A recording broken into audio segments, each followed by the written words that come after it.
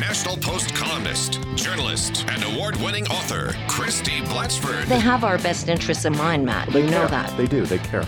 They care deeply. Brought to you by Aaron Waxman and Associates. Questions about your long-term disability claim? Call Aaron at 416-661-4878. It's Jay Michaels in for Ryan Doyle on the live drive. My co-host today is Tim Hudak. Hello, Christie Blatchford. Hello. Hello, Tim. Hello, Christie. How are you? I'm having this guy's a mad dog, but he's actually a bit of a sweetheart. Yeah, no, I only know him as a listener, but I agree. Thank you both for those wonderfully kind words. I truly appreciate it. And I look forward to what you say when I'm not here next week.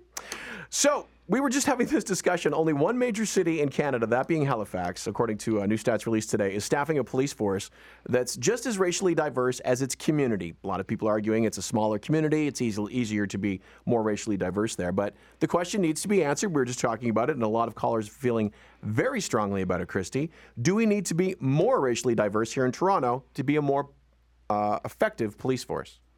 Well, I think we're all entitled to see ourselves in our police force. In other words, it's good when there are faces representing every community. You're not entitled to a perfect reflection of the composition of your community, however. You don't, because it's, say, 70% brown and black in place A, it doesn't mean the police force has to be or must necessarily reflect it in exactly the same proportion. That said, though, I think, and I think probably, I would think most forces are trying to hire more minorities for that very reason. Do you almost feel, Tim, too, that it's one of those things where there'll never be that perfect number? There'll never be enough, quote unquote, of a level playing field of 50-50 that people will actually be happy? Is this a losing battle? Well, I think you always make progress, but it's foolish to say there's this much of the population, therefore this group and that group. I mean, it'd be crazy. You would get away from hiring the best people. But let me defend the Toronto Police here. I mean, when you actually look at this chart that CBC has put together, it is the most diverse force that they've looked at. Now, we have a very diverse city in Toronto, but of all those they serve in large cities, it is by far the most diverse.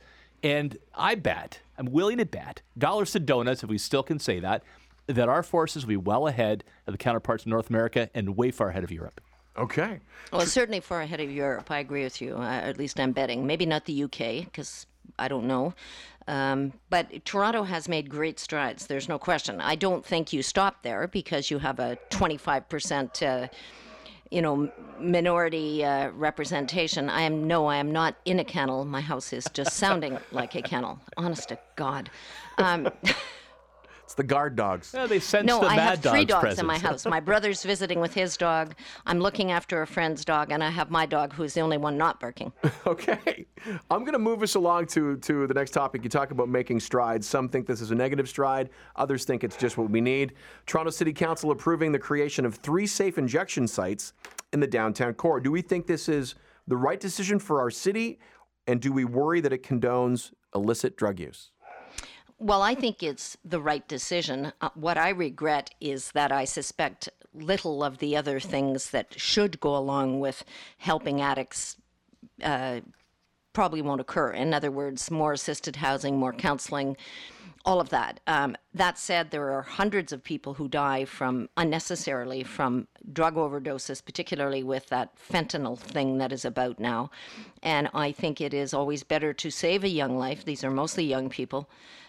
Because, 5 years down the road, they may turn themselves around and become a happy, productive member of our planet. So it's always worth it. So I think it's a good thing. I just wish there was more mental health and drug counseling to go along with it.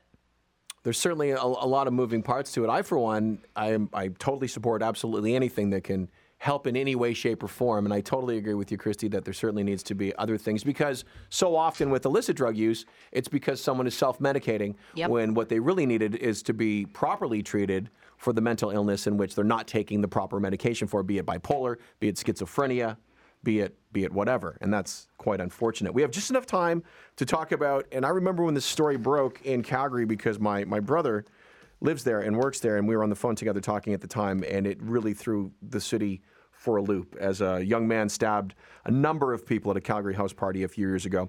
He's been found not criminally responsible, in the middle of hearings right now about what his future holds and if he'll be reintegrated into society. Parents of those who were killed obviously unhappy, saying he should be institutionalized for an incredibly long time. But apparently his mental illness has responded well to treatment. What do we think should happen to this young man? Well, you can't have it both ways. You know, you can't wish for better mental health supports and then rue it when somebody gets the proper help, recovers, and is functional and able to leave, a mental hospital where he's being confined. He's nowhere near that yet, I'm sure. I hope. But being not criminally responsible means what it says. You can't be held responsible for something you did while in the grips of a serious mental illness. That's what the court found was the case with Matthew DeGrood. And as awful as his crime was, I don't think that the place to go for reasoned commentary on it is to the families of his victims, because of course they're not going to feel reasonable and they're going to want to see him stay locked up forever one way or the other. I know, speaking as a person who lost a best friend to senseless violence perpetrated by a man that was found not criminally responsible, having to watch my best friend's widow go through years of torture in court and then to never really see a resolution she could ever be happy with, as a victim's advocate, I feel as if there's nothing that's ever going to be enough. It doesn't really matter what you really do for this young man or for anyone found criminally not responsible. Whatever the sentence may be, it will never satisfy you, even if you do think it might actually satisfy you. And I also think, Christie, for this gentleman who's undergoing treatment, who has a obvious mental illness, where is the motivation to try and become better if you know you're never going to be reintegrated into society and you know you're just going to rot away in an institution for the rest of your life? Why even try? Yeah, no, you're quite right. But that I don't think is the main thing. The main thing is you can't have it both ways and hold somebody criminally responsible when they've been found to be not criminally responsible. And that means that they are entitled to annual reviews. They are, he will be held in a secure forensic location for probably a number of years. But the idea is that as you earn your privileges and show that you are capable of maintaining this better state, you get more freedoms. And I know it's hard for...